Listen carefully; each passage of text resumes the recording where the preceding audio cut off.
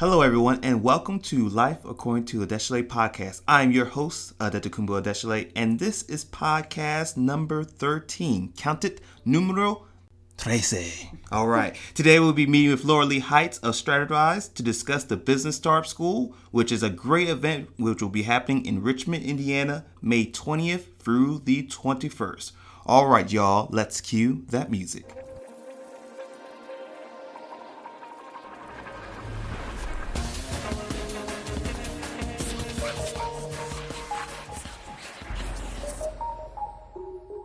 All right, Laura Lee, tell us about the Business Startup School. All right. So when we talk about the Business Startup School and who is the right person to be there, I think it's the people at the beginning of their journey, the people that are open to how do I pivot? How do I make this business happen? How do I get bogged down in the easy tasks, right? So we talked a little bit earlier about hard work versus the easy work. And you get bogged down with the easy work. So I'm going to get my logo. I'm going to get my website up and running. And I think that what they often do is rush to the easy work because the hard work is just that. It's hard. And that's taking a step back and saying, what is the value that I bring? Why am I really doing this? What am I passionate about? Who am I trying to serve? And how am I unique and different? I think those are the things that we really want to focus on over these 2 days is doing the hard work, really understanding the ideal customer, really seeing what your business strategy is going to look like. I think those are the things that conversations they're not going to have if they have, maybe they're working with the SBA or something like that. They're working toward a business plan, which is really What's SBA? The Small Business Administration. So if they're working with the Small Business Administration, they may talk about a business plan. Well, that's very different than a strategic vision of where you're going. So how's that? Can you talk a little bit more about that? I think that's a great question. So most people, they think that the business plan is really my map to where I'm going, and it's not. The business plan is going to have an executive overview. It's going to talk a little bit about your competitors. It's going to talk about the market, the demographics, where are you located, what the square footage is. It's very, very tactical in nature. And then you have the forecasting at the end. So my startup costs are X. I plan to generate X number of dollars. And all of that stuff is really important. I don't want to minimize that a business plan is important. It's different than a strategic vision, right? So strategic vision is, this is where I'm going. This is the value that I want to bring. This is why I want to do this. It really is more about pouring my heart and soul into what I want to put out there in the world and then mapping that out. So I think that a strategic plan allows for pivots. So if there's a change in the industry, a disruptor happens, innovation happens, it allows you to make that pivot. The business plan documents where you are today, Okay. and really documents your demographics and things like that. The strategic vision in roadmap is, where am I going? How am I going to get there? And why am I even doing it? I think that's the biggest. Why am I even doing that? Does sound like a hard question. That sounds a lot harder than the logo. I mean, I imagine a lot of people, because if you're not an artist, figuring out how to create a logo, what type of business name, those are, for some people, new things. So they seem like they're the hard pieces. But you're saying that those are actually easily to find solutions to. Exactly. I can find, whether I know how to make a logo today or not, I can really quickly find a resource for that. Fiverr, for example. Yeah, Fiverr, Upwork. Really, there's a plethora of options out there. When I dig into my soul and I talk about what is the business that I'm in versus the business that I'm really in. So what does that mean? So let's just get a little deep on that. Yeah. So I'll give you an example. If I'm in, if I say, what business are you in? And they respond, I'm in the retail business. I question that. Are you really in the retail business, in the retail clothing business? Or are you in the business of making women feel better about themselves? That's much different and much deeper. And why is it different and deeper? So if I'm in the clothing industry, or I'm in a retail, I say I'm in a retail clothing store and I sell women's clothing. It's much harder to pivot When you think about Amazon entering that, or when people started to shop online, it's much, much harder to make a pivot because I've associated myself with being a retail clothing store. Now, if I'm in the business of making women feel better, when that happens, I can pivot and say, how do I turn what I'm doing into an experience? How do I still drive them to my storefront? Because I want to make them feel better about themselves. And I'll make something up. Maybe I still offer clothing, but maybe I also offer a spa day. Maybe I offer the opportunity for them to come in and get their nails done, or have wine while they're shopping, or get a personal shopper. You can't get a personal shopper if I'm buying online, even with Stitch Fix and some of the others that will say we're a personal shopper. It's much different than having a conversation and you see me and I see you. Yeah. And you can look me in the eyes and really see my body type and take me through this progression of this is what I'm wearing today and I don't feel so good about myself. This is what we're going to wear tomorrow and now I feel better. Walking me through the journey. Exactly. So that's a much different question if I say, what business are you in? And then what business are you really in? So do you see the difference, the correlation there? Yes. It reminds me of a great meme I've seen before. I think the one I saw was about what teachers do. And it's like, my parents think I do this. My students think I do this. I think I do this. But in reality, this is what I do. This is what I do. Exactly. So you could say, and just to go a little deeper on that particular example, so are you a teacher that's teaching out of the book? Or are you somebody that transforms lives? Do you make an impact? So if you were to ask a teacher and they say, yep, I'm a teacher, I take the book content and I teach. And I have to say, is that really the right fit teacher? Because I see them as an influencer and they're influencing 24 kids 5 days a week, 9 months out of the year. You really have a great deal of power, and not power in a bad way, but in a power in a good way. In the same way, an entrepreneur, that getting deep and saying, what business am I really in? And allows you to be able to pivot and anticipate change in the marketplace. Does that make sense? Yes. So this is some of the. So we're going to get to workshop out some of these things during the business start. What's all going to happen?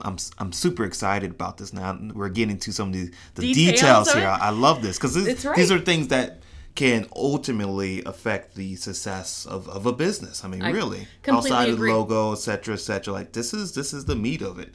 It's the hard part, right? Yeah. So we're doing the hard work, and when you're there, it's meant to be interactive. You're, as an entrepreneur or a freelancer, either one, whether I'm thinking about starting a business or I just started one in the last 12 months, I'm surrounded by my peers, right? These people are on the same journey that I am. They may be a different industry. They may be focused on something else. There may be somebody that wants to open a restaurant and somebody else that wants to be a graphic designer. But we still have to wrestle with the same questions. We still have to solve the same types of problems when we think about building that business. How am I going to scale? What happens when I get discouraged? So these 2 days are really a time for them to focus on that and do it in a super fun, interactive way with their peers. And it's a workshop retreat. It's really take a step away from my everyday, I want to get this business going and I'm focused on the logo and I'm focused on, getting the website and is it the right content? And instead, we're going to do some look within and build a business strategy roadmap. Is really when they walk away, all of the work we do over those 2 days, they have that roadmap to success, and they've done it through answering those really, really tough questions. Does that make sense? So when I come in to this event here, this weekend retreat, but I will be around my peers. We will be brainstorming. We will be drafting out. We'll be creating this. We'll be doing the hard work. That's right. In a supportive area, and then I can leave with the hard work done. Meaning I can start putting everything in place. I love leaving with the hard work done. In that, it's going to be hard going forward, but the hardest part is really that, where am I going? What does this look like? How do I pivot if there are changes? What is my vision? Why am I doing this? And how do I convey that to my customer?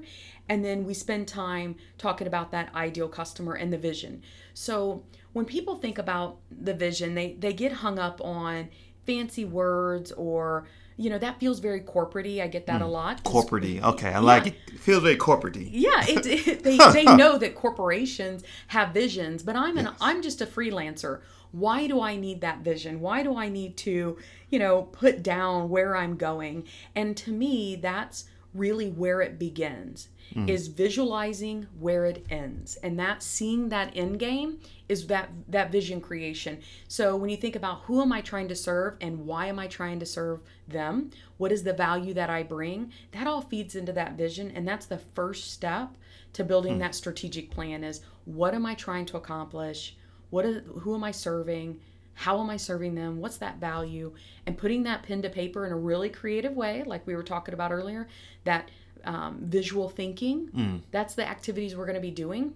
Could you talk a little bit more about the visual thinking for our listeners here? So they won't have that earlier part of our conversation, y'all. We had a pre-recording conversation, so visual thinking is really about pen to paper and putting those ideas out. Some people call mind mapping is a good example, something listeners could look up. But it's really about taking down those barriers and allow creativity to happen. And to do that, why do we see people coloring today? So when I was little, we colored. When I got older, nobody colored. No one colored. It was sadness. It is sadness. Great sadness. What's popular right now? Coloring. Adults coloring. Yeah. Why? It's relaxing. It de-stresses, but allows you to be creative. You are digging into something that happens within your brain that doesn't happen if I'm not using those colors, if I'm not, sitting there coloring up this little picture that you're not even drawing it, you're just simply coloring. It's that creativity that happens. And I think that's part of that strategic thinking, using visual aids and being able to see it in pictures versus seeing everything in words. I agree completely with this. Very recently, I started to draw again. Those of you who follow me on my Instagram, which is Sacred Fire, the E is a 3 at the end there. You notice I've had some drawings, and what I've been doing actually over several months has been the process of designing workflows.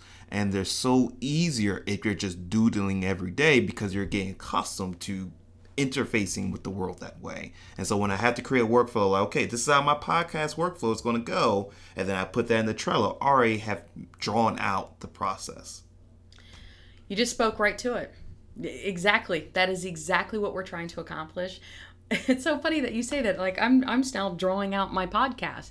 I just did a mind map 2 weeks ago about some of my personal goals, and I was telling you earlier about wanting to travel and live overseas for about 18 months. And I have I'm really excited about it. And I didn't write out what the challenges were. I drew them out, right? So I drew out my obstacles when I was creating this mind map, and I said where I am to where I want to go, and I put along my wins and my obstacles, and I did it kind of in a roadmap format, so it looked like a street is basically what it looked like. And then I had my potholes, and I had, my little yellow cones, and it was very visual, and it allowed me to get creative in thinking about the obstacles and the things that stand in my way. And then from there, I really started to think differently and have more energy in my thinking and saying, okay, here's how am I going to tackle those things? How am I going to take down those barriers? How am I going to get past those obstacles and things I'm worried about so that I can accomplish this goal? Because I only have 3 years left before, the backpack goes on and, off to Bali I am. So, wow. I think it really, and it helps individuals, it helps large groups, and it helps people align their vision too. So if I'm working with a large group of people or a group of entrepreneurs, we can start to have some alignment in what they're trying to solve for, and we can do that all visually.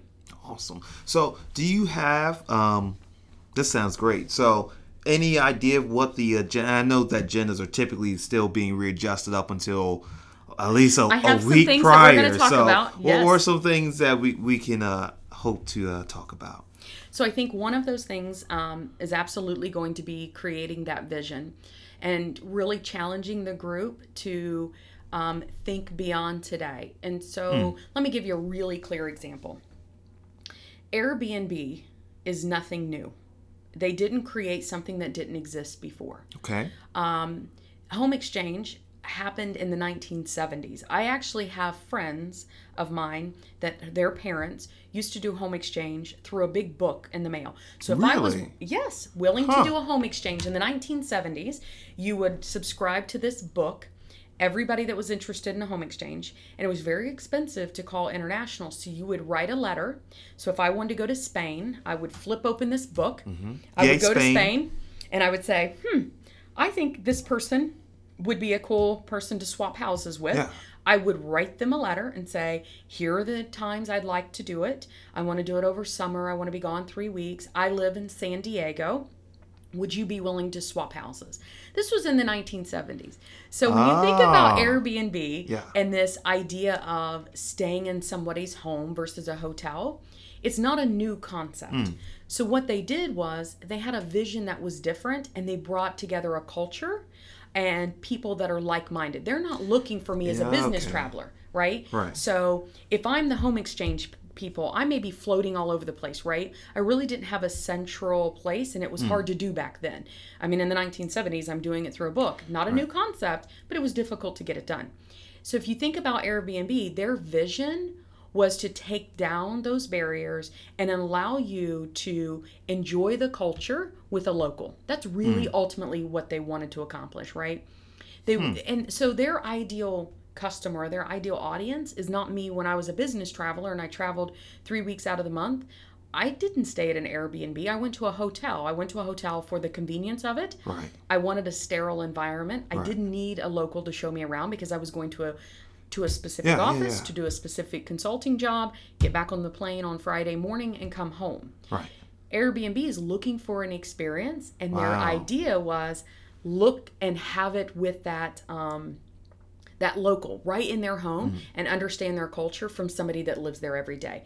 That united that fan club or the tribe, as Seth Godin would say, or the pack, whatever word you want to use, it really pulled those people together and it introduced them to this culture where it made it easy to do it, right? Made it super easy. I didn't have to go to 15 different websites. But how did they do that? They started with the vision of that connection, that connection, personal connection. Has it evolved and changed where now there's a lot of investment buyers that have 50 homes that are listed on Airbnb? Yes. How that impacts their vision going forward? I don't know. But their original vision was really around connection. I didn't know that. Wow. So that was a good example of why vision's so important. They could see beyond it. And it started, I believe, the CEO started with couch surfing, wanting to stay somewhere. And when they really crafted that vision, it's how do we bring this culture together? How do you get this local experience? So we're going to focus on vision and help entrepreneurs really paint that picture. The other piece to that is a focus on the ideal customer. So that's a hard one for a lot of people. That's one the of hard the hard work. ones. We talked about the hard work, right? So if I am a restaurant, I typically will say, or if I work and I have consulted with small business restaurants before, the answer is everybody's my customer. No, not everyone's your customer. The reality everyone can is use your food. Almost everyone. Almost. No, not everyone. Though. Not everyone, right? So let's just kind of go a little deeper in this. Is that my target audience? I believe that we have to get that customer funnel all the way down to that smallest number. That how many people do I need to do business with that believe what I believe? That is in my tribe or in my group, whatever term you want to use. How many of those people do I need in order to be successful? That's going to be different for a freelancer that maybe is just doing design work versus a restaurant. But neither one of them can service everyone. So you can be a pizza shop, and I'm going to just say, just regular hand toss, whatever pizza, right? Their customers may not be the fitness guru that's really interested in multiple different salads. They can't service that customer. That customer would come in and be very disappointed because they should be pizza experts. They should be servicing people that really are into pizza, that enjoy pizza. Maybe it's that family that comes together on a Friday night. So when you think about your ideal customer, it's not just demographics. It's not just my customer should make X number of dollars per year, or my customer should be a male or a female. They shouldn't be this age group. It could also be a group of people that believe what I believe. And how many people do I need that believe what I believe in order to be successful? So that's the technical piece. How many people, X amount of people that I need to make this amount of money who believe what I believe, okay. Right? And that number is going to be different. The idea that any small business owner or entrepreneur or freelancer can service every single person. The old saying goes, you can't be everything to everyone, right? Right. It's not possible. Yeah. So the more specific I can get with who my ideal customer is, the better I understand what problems they face, what they believe, and how my product, my service, whatever it is, meets their individual needs, because that group of people may be different than somebody else. Can you think of any business that, or one comes to mind here in town, but can you think of any business that is really specific about who they serve? I think, at least in my mind, of the people who create Birkenstocks. Oh, that's a great example. I imagine they're for a certain socioeconomic class, because there's an expense. There are. But so there's a particular class there, but also a group of people who perhaps like to be pretty much free and like to have durable, lasting material that they can trust on and that they can get repaired if need to, because they have like a lifetime warranty. Right. So typically, and this sounds very stereotypical, typically my more hippier friends, I was seeing them wearing them, but they're great. They're great. Let's tag on to that. The shoe is a great example. So Tom's. Okay. All right. Yeah. So that a person that wears Tom's shoes has a certain belief system, right? They're believing in that I can contribute to a bigger and better society. I buy these pair of shoes. One pair gets donated in a country that they don't have readily available shoes, right? So you feel good about yourself. They're a certain type. They're not the prettiest shoes. They're really not. I mean, they're just, They're shoes. They're shoes, right? Yeah. But they were not trying to service every type of person. Tom's didn't come out and say, we're going to have really cool high heels that are like Jimmy Choo that are $800. Right. No, Tom said, our mission, our vision is to put more people in shoes in countries that cannot afford to buy shoes. How do we do that? How do we accomplish our vision? Well, we're going to manufacture a certain type of shoe. We're going to get that group of people that believe what we believe, that want to contribute and make the world a better place. And they're going to buy those shoes and we're going to donate a pair. Fantastic. Right? Yes. Now, then you have Skechers. So Skechers decides, boy, those people at Tom's, they're sure taking a lot of our shoe sales. So you know what we're going to do? We're going to come out with Bob's. Bob's? Okay, you totally missed the point, Skechers. It's not about the design of the shoe. So Skechers goes out and produces Bob's, who happened to look an awful lot like a pair of Tom's, and thought that they were going to get the same customer. It doesn't make sense. They were focusing on the technical, the design piece. It's sort of like what we were saying before. It's like, what business are you in? Really in. Exactly. And that determines what customers you're really working with. So is Tom's in the business of shoes, or is Tom's in the business of making the world a better place? Making the world a better place. That's right. In the middle of Africa, we're going to provide thousands and thousands of people that can't afford a pair of new shoes. They get a brand new pair of shoes. That is a different mission. That's a different goal. That's a different vision than Skechers. And the idea that Skechers, whoever decided let's create Bob's to compete with Tom's, totally missed Tom's. Wow. And they're not going to capture that group of people. Yeah. They're just not. Tom's customers are willing to pay more money for an okay designed shoe. I mean, they're kind of cool, sort of, but at the end of the day, that's not what they're buying them for. They're really not. That's right. They're buying this mission, I feel good about this purchase. So when we have this conversation at the Business Startup School, we're going to dive into that vision. Why am I doing it? Because that leads to my ideal customer. We're going to filter it down and figure out who they are. Does that make sense? Yes. So we have our the hard work, our strategy, hard work. Yes. Okay. Now, all right. Who's that? What's the customer going to be for that? Yep. Not every restaurant can serve everyone. If I have a peanut allergy, I may not be able to eat your restaurant, for example. Right. You know. That's exactly right. For example. Think of Hooters. Is Hooters trying to service everyone? No. No. When Hooters came out, they were looking for a very specific target audience, and they became very successful. Now, has the attitudes in America changed? How does Hooters look and feel 5 years from now, 10 years from now, 20 years from now? I don't know. But the attitudes of consumers have changed about how they feel about Hooters. So maybe they'll be successful in the future, maybe not.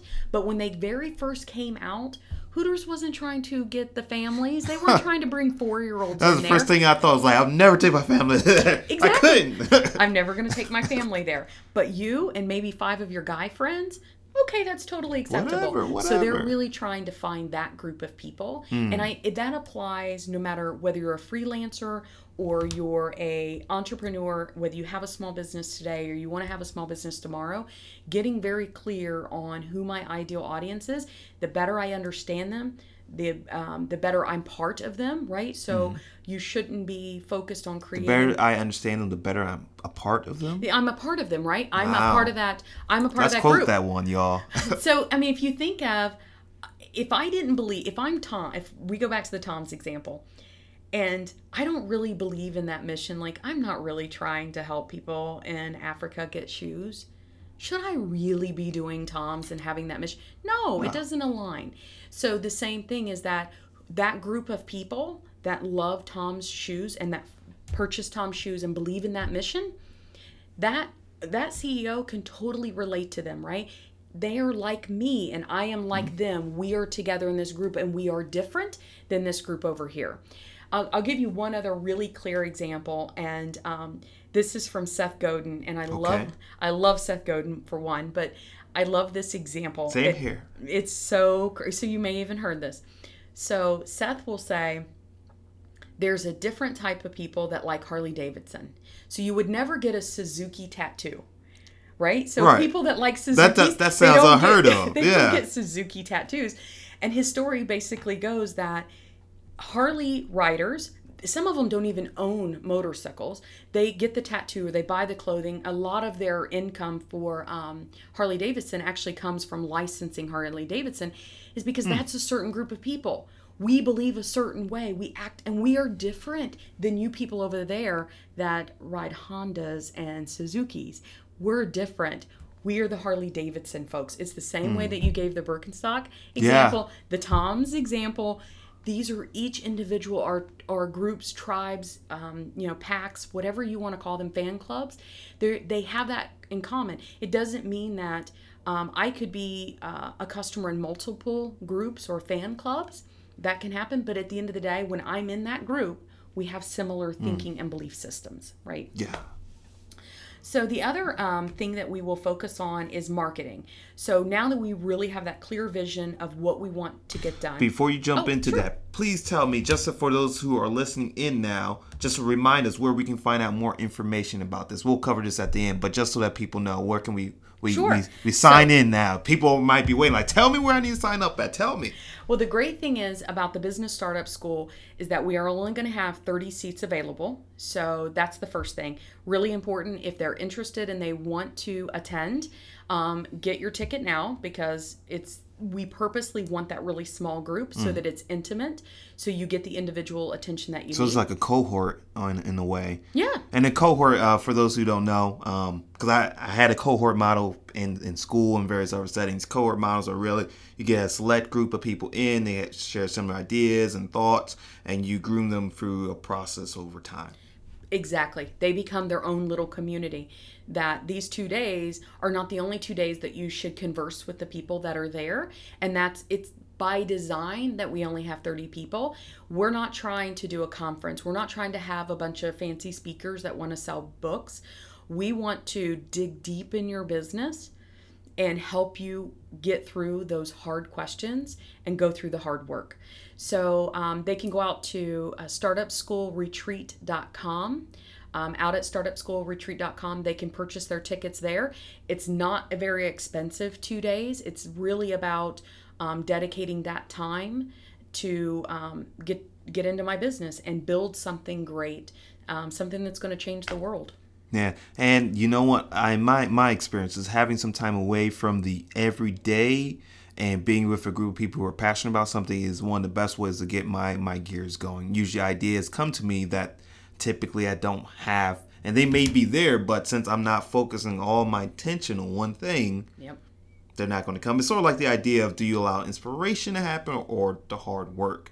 And if you're going to be working hard on something for 2 days straight with a large group of people, that hard work is going to draw the inspiration to you. Thank you. I do not think it's an either or. I think the hard work and really using the techniques and methodologies that we're going to display there or share with the group is going to allow that inspiration and creativity to happen. It's going to allow you to answer those really tough questions and build that roadmap. So when you walk out of there, I love how you said it at the beginning, that a lot of the hard work has been done and I can feel good about where I'm going. And then the persistence starts, right? So even, 6 months out of there, I've got my roadmap. And if it's not going exactly the way I want, the persistence kicks in that says, yes, I'm on the right road. I'm going to continue. I'm going to keep pushing forward. And you got a network. Exactly. You've got that community of support of people that are going through that same journey that you are. Awesome. So, and this is going to be at the Innovation Center, friends. This is going to be at the Innovation Center in Richmond, Indiana. Okay, so you were going to say there's another element that you already had on So here. we'll focus on marketing. So if you think about it, marketing. So this is how we get our people, right? That's right. So how do I get in front of my ideal customer and begin to build my own fan club or my own pack of people? So we'll talk about the pressures of social media. We'll talk about, is every platform the right platform for me? When you think about Snapchat is one that comes to mind. So is this where my ideal audience is? If my ideal audience and the people that believe what I believe are not hanging out in Snapchat, then that's probably not the best platform for me. However, we do ready, shoot, aim, and entrepreneurs want to be on every platform, and they're out there pushing their content, and you're not going to get the attention that you need and deserve in order to grow your business by being on every single platform and doing kind of the broad brush approach. So after that conversation of who's my ideal customer, we'll really focus on marketing and how do I get in front of that ideal customer. And it's a lot of work on what's the right copy, what's the right content, who are my partners, how do I leverage or use integrated marketing techniques, do I really need that email database, or is the blog going to work, or is it something I do more face-to-face? There's so many different ways. Marketing before was all about how many ads can I put on the TV. So before we started recording, we were talking about Hostess, right? And the lack of innovation at Hostess. Well, Hostess really rose and became the company that it became is through advertisements on TV. Well, this isn't 1960, and the way that we marketing is defined today is really awareness on multiple platforms, multiple different mediums, multiple ways.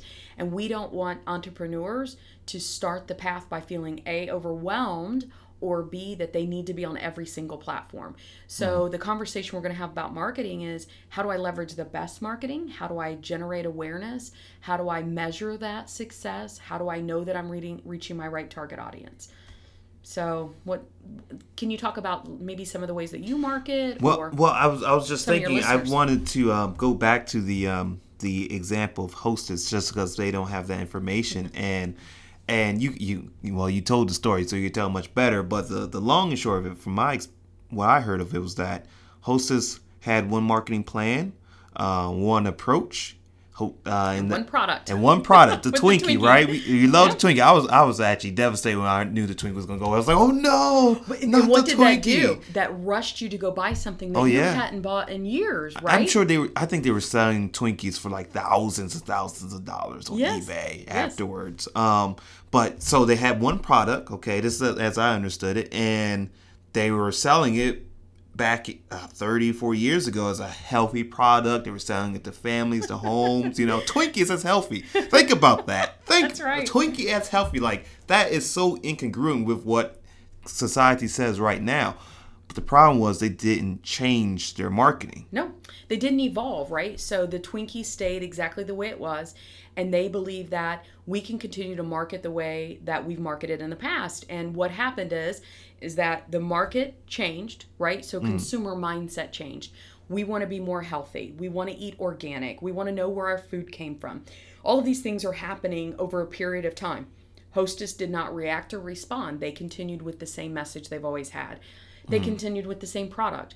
And the other thing that they did was continue to just say, we'll focus on TV advertisement. We're going to focus our ads on Nickelodeon, for example. And what we found is what happened. They filed bankruptcy. Everybody was up in arms. Oh no, we're going to lose the Twinkie. When this other company came in. Thank you, Ever Company. Yeah, whatever company came in and bought them.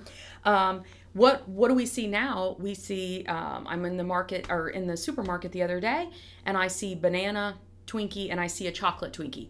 This is variety, innovation. It's okay. Maybe those people that still like Twinkies, are we going to win over all the health nuts? No. But that's not your customer that's anymore. Right. So I'm not going to try to tell you that it's healthy when we all know how to read labels now. Instead, we're saying if you still enjoy the taste of a Twinkie, maybe you'll enjoy the taste of a banana Twinkie or a chocolate Twinkie. An innovation to expand their product. Maybe I never really liked the vanilla inside, so chocolate's a right fit for me. So if that core group of people that still want to eat a Twinkie or still want to have that snack, allow them some variety. This was significant for Hostess because they did not allow innovation, and I don't know why. I wasn't part of those boardroom conversations, but if you look at the spectrum of it, is they didn't embrace innovation. They did not embrace reaching their audience in a different way, and ultimately it led them to bankruptcy.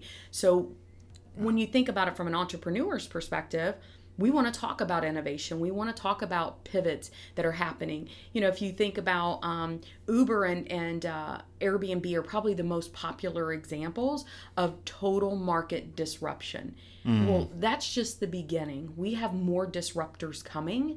FinTech is a great example. What was that? FinTech. So that's the financial technology platform that's going to change the way we bank.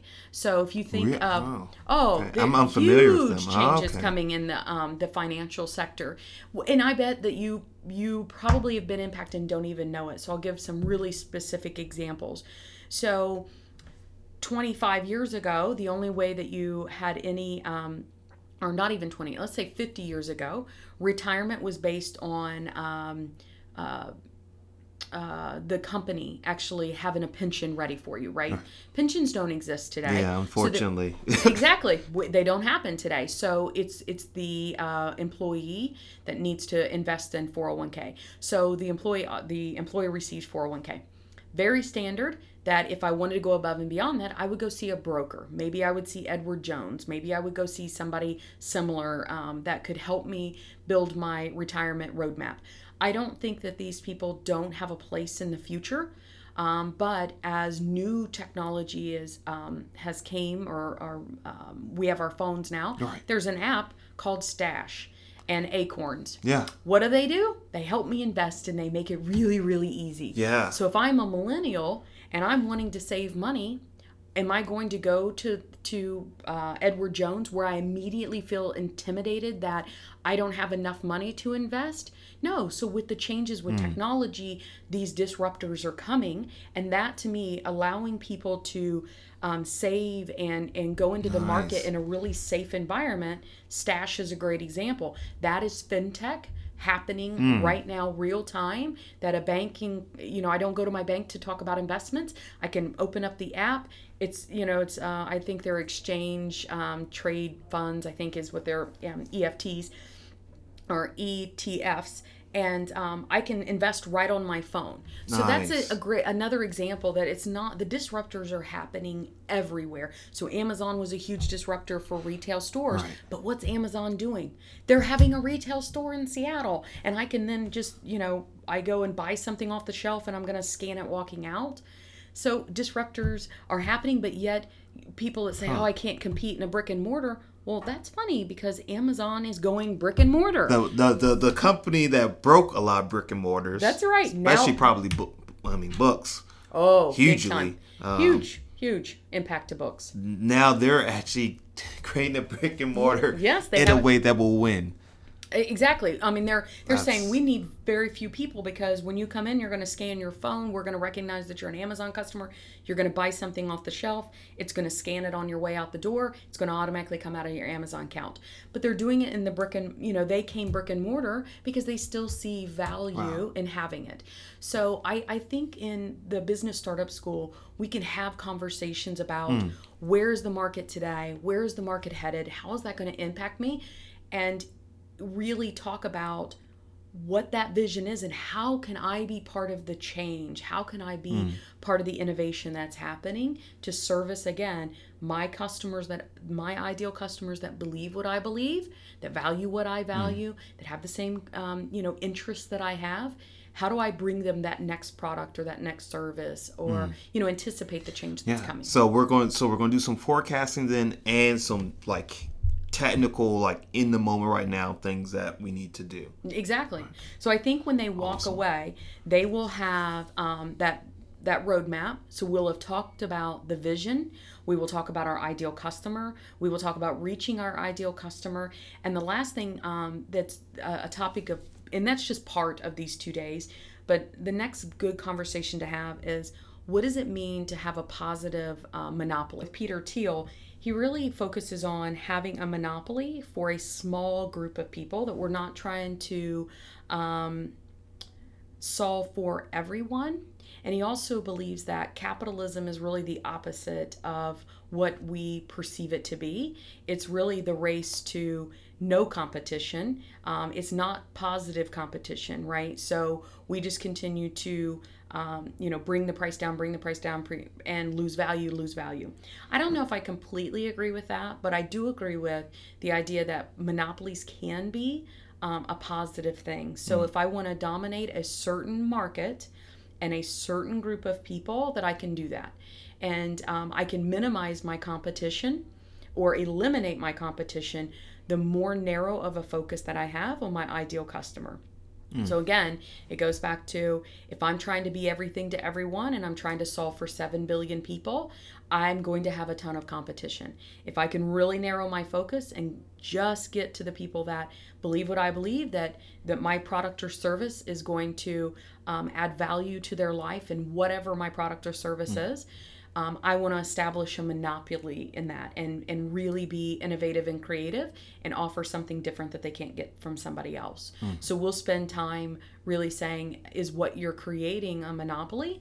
And if not, how do we change, or how do you evolve into something that could be a monopoly in a really positive way, not in the evil way when you think of Comcast. Right. So it sounds like how to win over your whole sector. Exactly. So we started off with, where am I going? Where am I really going? What do I really want to do? What's my real mission? What's my real business? Then who in association to that am I really serving? How do I make sure I get the information out to them in the present and in the future? Because there are changes on their way. And then lastly, unless I missed one, how do I win in that sector? Exactly. Yeah, you walked right through it. And that's, it's not every topic that we're going to cover in these 2 days, but I think you drew a really nice picture, and I hope for the listeners, they were able to visualize how that process will happen.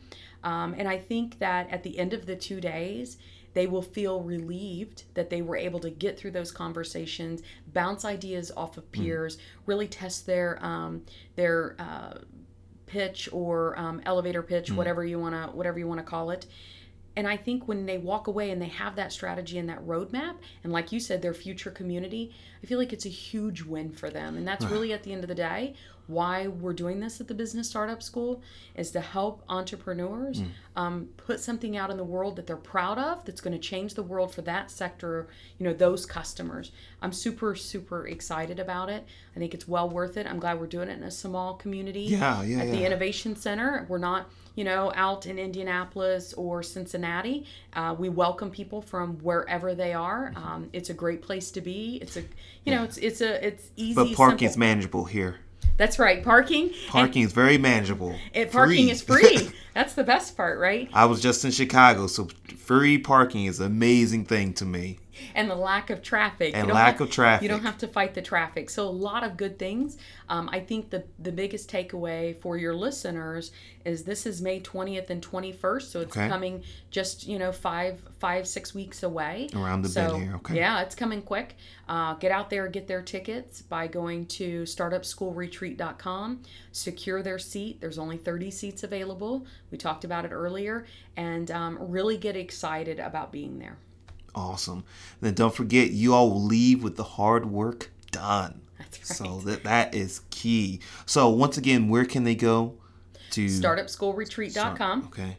They can follow us on Facebook and Twitter. All of that information's out on the website. They can get their tickets out on the website, and they can learn more. There's more details, more information.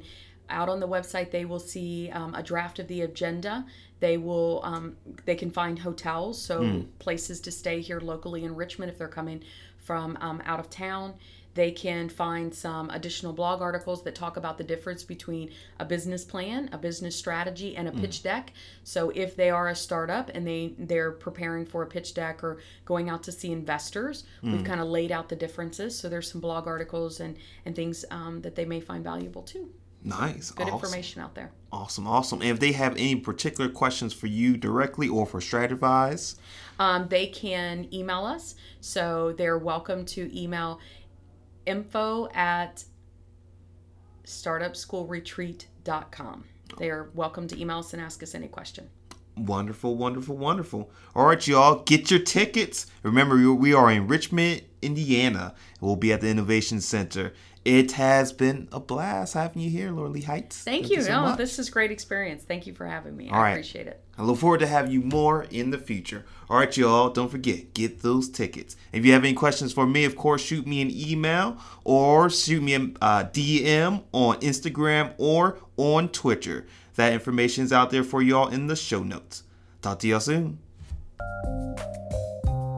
On our next show, we will have Luke Tierney, founder of a language immersion school and founder of nomadplayground.com, where you learn how to make money online so that you can travel wherever. Thanks for listening.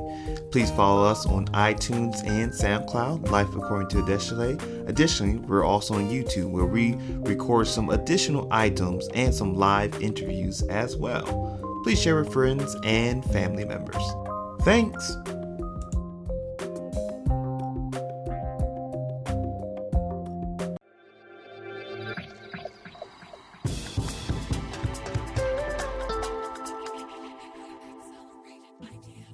See you on the other side of awesome.